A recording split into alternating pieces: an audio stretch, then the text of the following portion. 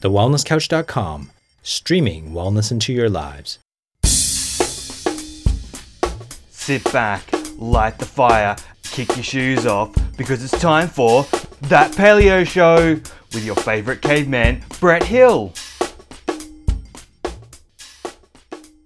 Welcome to That Paleo Show, making the paleo lifestyle easy and accessible for everyone. I'm Brett Hill, and this week I'm joined by a fan of That Paleo Show. He's from all the way over in the UK, which we're pretty excited about. It's quite nice to know that, not just the Aussies, but people all around the globe are getting into That Paleo Show. And this guy sent me an email with just an amazing story of a health journey that he's been on, marathons that he's run, solely doing the paleo diet, recovery from injury. It was just a fascinating story. And so he reached out to us just to let us know that we'd had an influence on him, which is amazing. And I love it when people do that, whether it's by email or on social media or leaving messages on iTunes. It's just fantastic. He reached out to us to let us know. And when I read his story, I thought, you know what, this is just a great story to share. I'm going to contact him and see if I can get him on the show. So this week I'm joined on the show by Tim Byrne. Welcome to the show, Tim. Hey, hi Brett, you okay? It's great to have you on board, mate. I just realised I usually double check how to pronounce last names before I start recording. No, Did I get it right? That was spot on. Oh, absolutely yes. Spot on. All right, beautiful. Now, Tim, you've had quite a journey, mate. Your email made fascinating reading, and it's amazing what you've been able to do and how you've been able to recover. But so let's share with everyone your story. Let's go right back to the start. Tell us a bit about your journey. Okay. Goes, if we take it back about 2010, and I was involved with my daughter in quite a horrible car accident. I'm not sure if this translates in Australia, but joyriders, people who steal cars. Yeah, we got that. Yeah. And we were just driving home, and we were sideswiped, and came from nowhere. The car was basically written off, smashed to bits, and we were very, very fortunate in the accident. All the airbags went off. The car was smashed to bits. The windows were smashed in. I think, if anything, if you can picture it, the car came at me about 30, 40 miles an hour into the side of the car, into the driver's side of the car, It basically, the airbag, I think, probably saved my life in the situation. I had fractured ribs. I was black and blue down the side. I had problems with sleep. I had problems with going to the toilet afterwards for quite some time. But what I hadn't realised was I'd actually torn my labrum in my hip on my right side. And it wasn't until a few years later I'd realised that I'd actually torn that part of my insides of my leg.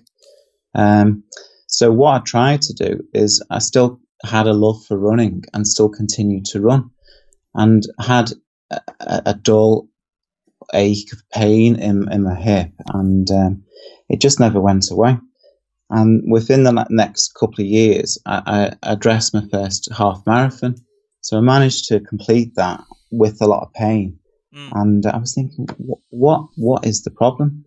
So I went to see a consultant around 2012, 2013, and they ran various tests, and they found that I'd actually torn the labrum, which is it's within the ball and socket of the hip joint.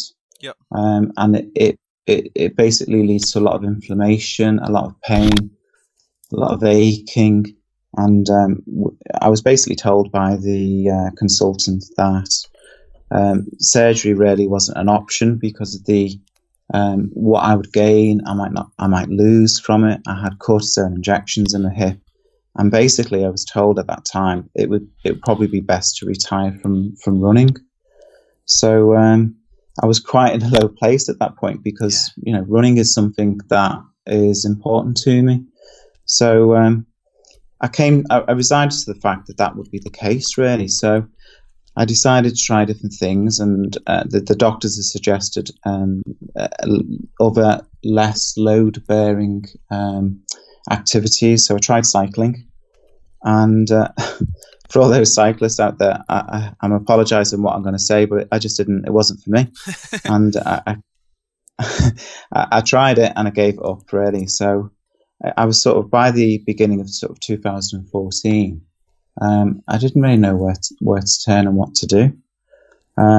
So at that time, again, a lot of your viewers or listeners would have probably read the book Born to Run. Yeah, love it. Such a good Yeah. book. We've interviewed Tim on the Wellness Guys, I think it was, and it was a great interview. Very cool. Yeah, I think I remember listening to that one, and I thought, well, my logic was if I could actually start to develop to be a forefront runner and take the load off my hip, I can probably have another go at running. So I had a go at that. Did all the research, read the books.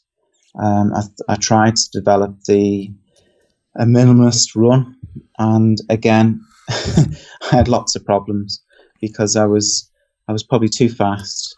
The transition was I was too fast with the transition, and if you name it, it went wrong.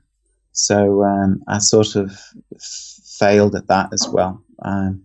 But also, whilst I was doing that, it led to metatarsal problems because I was putting too much weight on the forefront of my feet, and the balls of my feet were having issues as well. So I even went to consultants about that, because for those people who have suffered from that, you have a real burning sensation in the front of your feet. Yeah. And it was very difficult to diagnose. And basically, I was actually told again to lay off running because I was pushing myself too far. So, and that's where I was up to 2015. So by 2015, I thought my hip's still sore, I'm still in problems, I still want to keep fit, I still want to keep exercise, etc. And I went back to the consultants, and they basically had changed their view, and they felt that surgery could be done.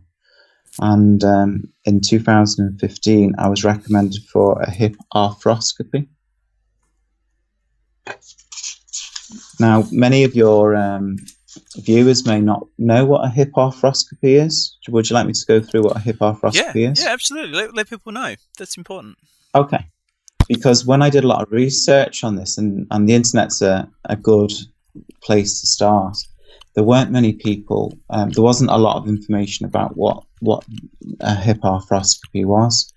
But basically, it's as you may know yourself, any ball and socket joint is probably the most complex pivotal areas in the body in terms of muscle and joints, etc. And it involved complex hip surgery, which, looking back, was quite funny when I look at it now, because it involved 4 to 5 hours of surgery. I was obviously out for that time, and what I didn't realise at the time is that you're stretched on a traction table in the theatre when you have the operation. And the idea is that they're trying to stretch the bone, your femur bone, away from your pelvis to create a space where they're going to do the complex surgery in your hip. Yeah.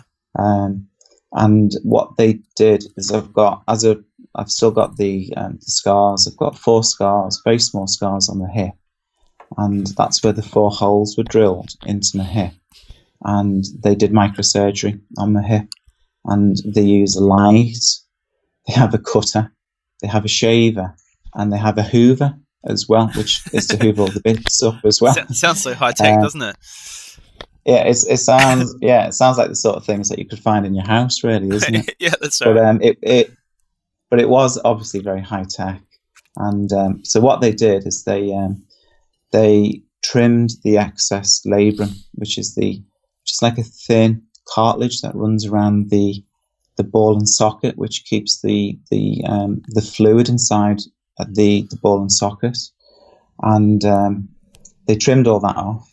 They restitched the labrum. They washed and cleaned all the ball and socket joints, but they also, and it doesn't sound very pretty, but they also shaved the top of the femur bone down to smooth out any bumps in the hip as well. And that was only in June 2015. So following that, I had probably 3 months of inactive and limited movement in my hip, and I went through all the right things to do. So I had to go through physiotherapy. I started on crutches, and then I went through physio, and then I had hydrotherapy, and then I had an exercise regime to follow as well. And if there was anyone out there going through this, the best thing I ever did was to stick to the exercises absolutely rigidly, because I was determined to get mobility back into my hip. Yeah. So, but at this time, I was also concerned about my inactiveness. So that then also triggered my thinking around reducing carbs and moving to a paleo diet as well. So since then, or from that time, I had 2 things going. Following that, I just slowly got stronger and stronger. And it wasn't only until the beginning of this year, 2016, I started to tentatively start running again. Yeah. And I think it was January 2016, this year. I think I completed my first mile and a half, and I was really pleased with myself that my hip was starting to feel okay. And then throughout the spring just gone, I started to step up my miles slowly. And I think it was around only March this year, I was only reaching about 6 miles was my maximum distance that I was covering. Yeah. And I just thought I'd give myself a target. And I signed up for what was then the Liverpool half marathon. Nice. And I signed up 34 days before the marathon, before the half marathon, which was it was terrifying really, because I wasn't sure if I would be able to do it. And I stuck to a regime, and in May this year I completed my recent first half marathon, and I completed it in 2 hours 8 minutes. Oh, that's good which going. I was quite pleased with. Yeah. Then I did my second one in July 2016, and then I did that in 1:58. And then the real challenge this year was I set myself a target at the beginning of the year that I would try and do my first marathon, something on my bucket list. And October, 2 weeks ago, I completed my first marathon, which was the Chester Marathon. And I did that in 4 hours 43. That's brilliant. It was, because towards the end, it felt like it was going to be longer. Yeah. And I stayed good until about 18, and then I started to get tired. But what was good about it, though, it wasn't just my first marathon. It was obviously my first paleo marathon as well. From about a year and a half ago, when I started to have my hip problems and I was concerned in case I put weight on, I started to cut the carbs, and I haven't really looked back since, really. So I don't have a zero carb diet, but I have a low carb, high fat diet, and it works really well. That's great, mate. It's an amazing journey that you've done. I mean, I've run a marathon. I just did one. That was enough for me. And I've run an ultra marathon, and I know how hard it is. Running a marathon is a tough gig for anyone, let alone coming from the incredibly low base and the challenges you've been through. To be able to bounce back from that and still run a marathon is quite incredible. I can remember getting towards the end of my marathon, and there was this little hill coming up towards Adelaide Oval, for those who are from South Australia, just from the Torrens up to the bridge there, and this little hill that was only about 30 metres long, and it was probably only about at most 5 meters worth of elevation, and it seemed like Mount Everest when I was coming to that last kilometre of the marathon, because it's a tough gig running a marathon. So for you to be able to do that from that sort of recovery standpoint is quite incredible. So let's go back and delve into some parts of that story. I mean, you mentioned the hip surgery, and I think sometimes people don't realise how, I guess, how gross and how graphic hip surgery or any sort of surgery can be. You know, we tend to think of these surgeons, because they are so highly trained, because they have such, you know, great equipment available to them, we tend to think of it as being this sort of gentle, delicate little procedure. But I think, you know, for me, I remember that sort of being blown out the water for me when one of my friends at school had his jaw reset. And I remember him having this strange bruise in the middle of his chest. And when we tried to figure out what the bruise was, we couldn't quite figure it out until a couple of weeks later, someone pointed out that it was actually the same shape as a footprint. And we realized that was actually the surgeon's footprint in his chest, because he'd been having to use so much force to actually reset his jaw. And you know, if anyone knows anything about hips, you know that, you know, trying to dislocate or subluxate a hip in order to create space to be able to do that, you know, it takes an incredible amount of force to be able to separate a hip joint so you can get in there and do surgery. And so, you know, it's not surprising that when you're putting that amount of force on a joint, and then you're, you know, shaving away at bone, which, you know, anyone who's had, you know, a bruise on their bone, you know, you've belted your shin against something in your lifetime, you know that bone bruising can be incredibly painful, let alone the damage that was done to the muscles and the ligaments. And don't take this in any way, any sort of criticism towards the surgeon. This is just what needs to be done if you're doing that sort of surgery. Sure. So, Absolutely. you know, to recover from that is a really big deal. And sometimes people don't realize going into it just how much how much recovery there is going to be required. And for a lot of people, that can be a really tough mental challenge as anything. So can you tell us about how you went mentally post-surgery, you know, not being able to move as much as you'd like, struggling with your body, you know, not being able to run the way you used to? How did that affect you? It was awful. You know, from someone who's an active person, or someone who's tried to be an active person, to be told that you've got potentially 3 months recovery. Yeah. And you have to do that in order to get better in the long run. Yeah. But and I guess that potentially you may never get back to where you was were, very right? hard. And unfortunately for me, it was June, July, August, which were summer months, you know, compared to your summers. You know, our summers aren't great, but basically I just had to keep mentally strong and say to myself, I've got to stick to the exercises. I've got to do what I'm supposed to do. I can't push myself as much as I would like to. And in every way, and every day, I'm going to get a little bit stronger. And that was luckily the case. And to have a very supportive family, that helped. And probably pushed myself a little bit further than I should have done. But I was fortunate in I didn't have any relapses. I made sure that I did the exercises that I was supposed to do.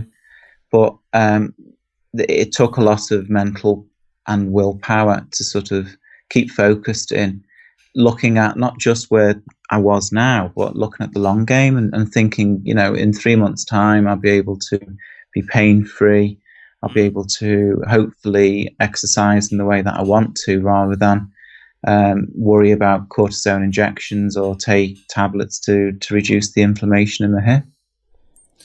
Yeah, well, it's great that you're able to have that sort of long-term perspective, because I think that's crucial with any sort of recovery like that, is understanding that there's a big picture there. And whilst day-to-day can be frustrating, and, you know, I guess that quote comes to mind, that people overestimate what they can do in a day and underestimate what they can do in a lifetime. You know, you want to be able to see tangible change every single day, but that's not necessarily the case. But if you do what you did and stick at it, then over the longer period of time, you can get, you know, in your case, amazing changes.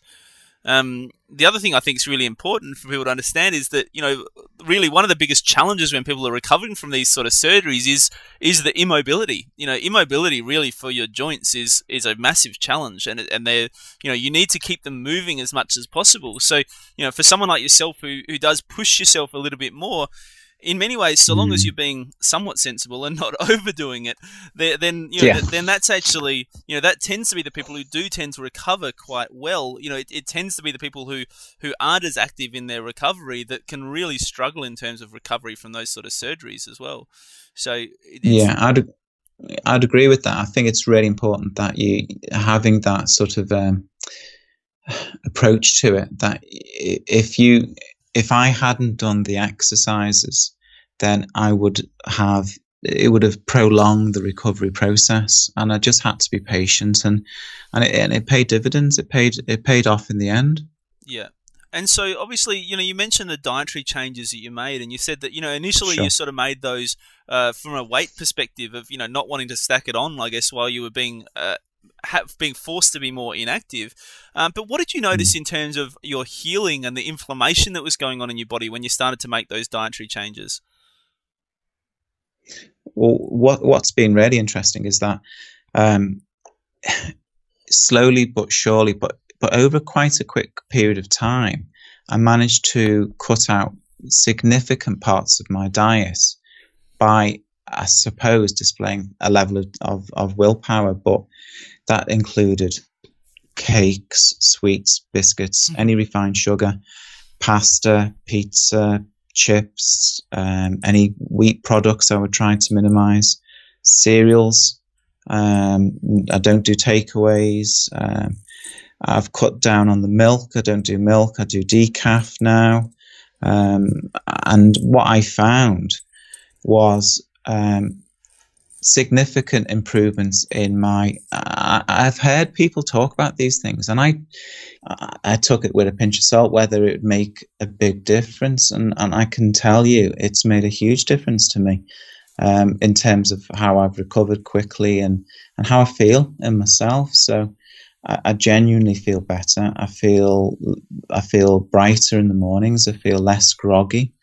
I feel much more alert. And something which is significantly noticeable is I have less bloating. I have less stomach issues. It's very rare. In fact, funnily enough, it's my birthday today, and I had some birthday cake. And I don't normally. Tim. Thank you. And I don't normally have cake and stuff, and I had some cake today. And about half an hour afterwards, I had pains in my stomach.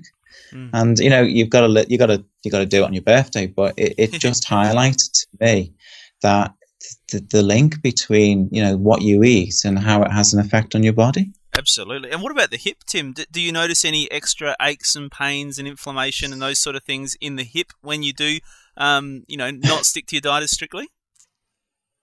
I'm pretty good at sticking to it.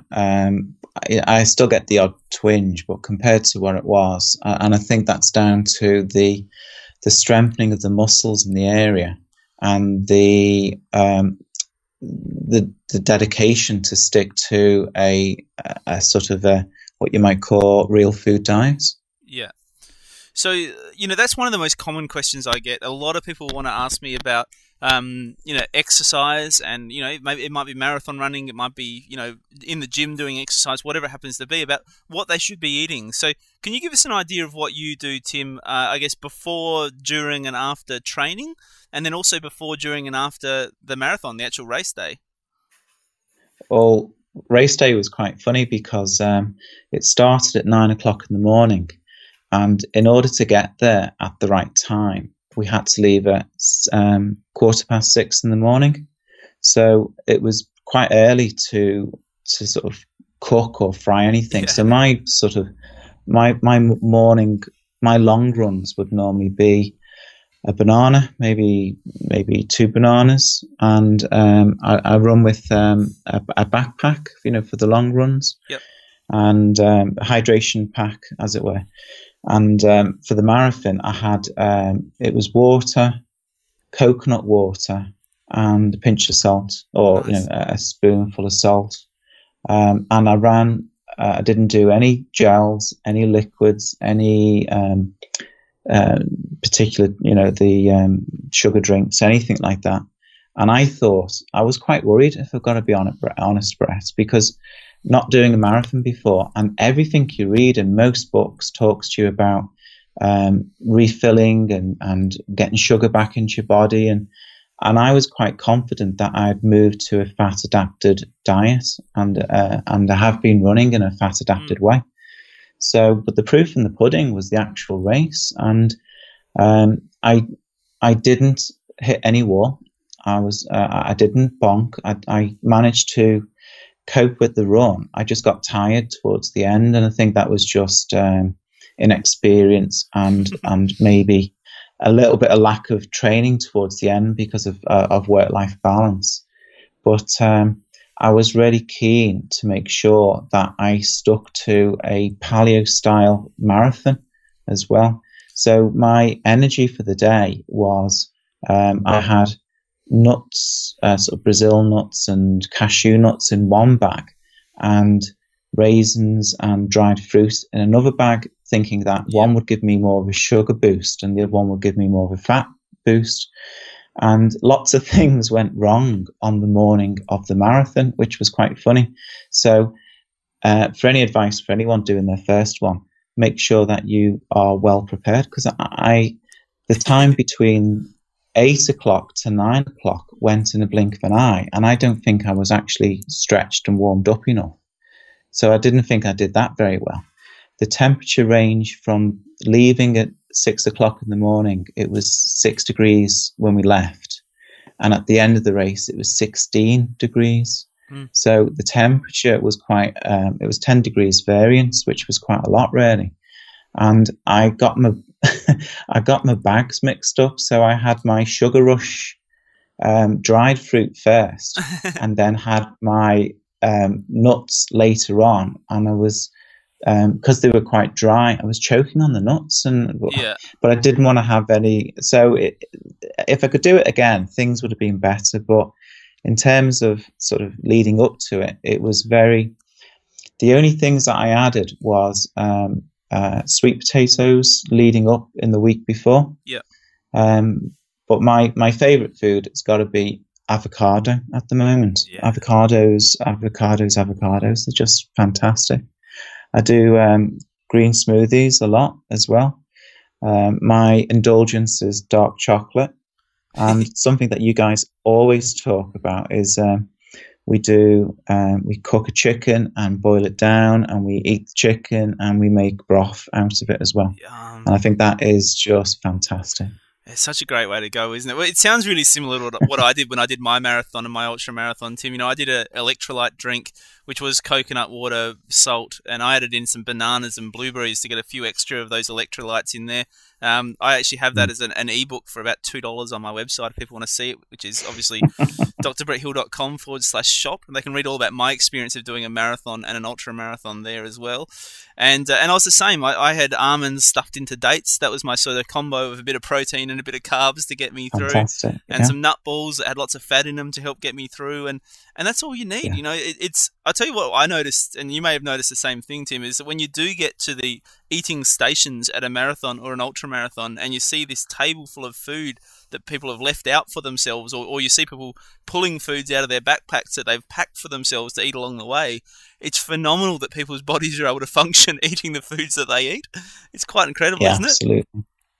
Well, I think for me, it's not just the science behind it, it's just common sense. So if you're going to eat and then pile yourself with sugar and then go for a crash a couple of, an hour or so later, and then the graph doesn't look good for me. I like the idea of having this sort of constant energy supply throughout the day. So my normal day, I'm not great with breakfast. I kind of skip breakfast. I might have a banana, and then I can quite easily go till 2 o'clock in the afternoon before I have my lunch, and then eat about 6, 7 o'clock in the evening. And I'm genuinely not hungry in between. I'm quite busy in between, but compared to, snacking and carbs and crisps and sweets and those things that I might have had in the past, I can see how they would genuinely generate a food craving on an hourly basis quite easily.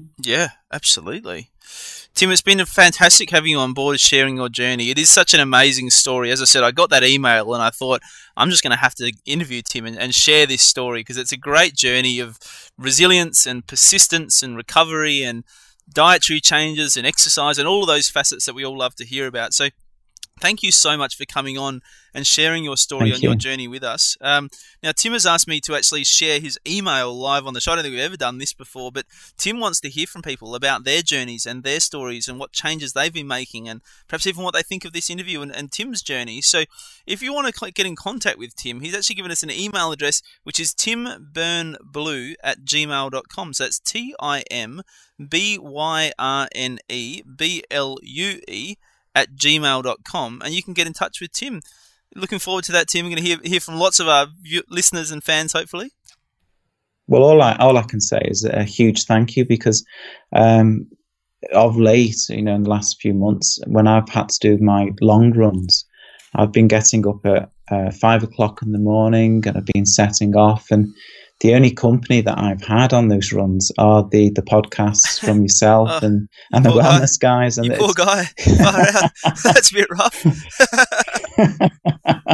But it's been great, because it's, if you're into this sort of thing, it's a great topic, and it is, as people do say, it changes lives, and that can't be a bad thing, can it? Beautiful. Thank you so much, Tim. That means a lot, mate. I love hearing those stories, and thanks for reaching out to us and letting us know.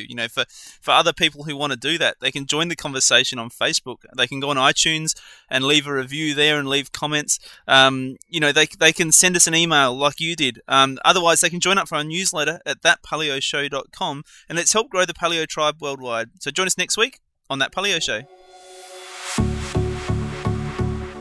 This has been a production of TheWellnessCouch.com. Check us out on Facebook and join in the conversation on Facebook.com/TheWellnessCouch. Subscribe to each show on iTunes and check us out on Twitter. The Wellness Couch, streaming wellness into your lives. Whilst the Wellness Couch presenter endeavor to provide accurate and helpful information to their listeners, these podcasts cannot take into account individual circumstances and are not intended to be a substitute for health and medical advice from a qualified health professional. You should always seek the advice of a qualified health professional before acting on any of the information provided by any of the Wellness Couch podcasts.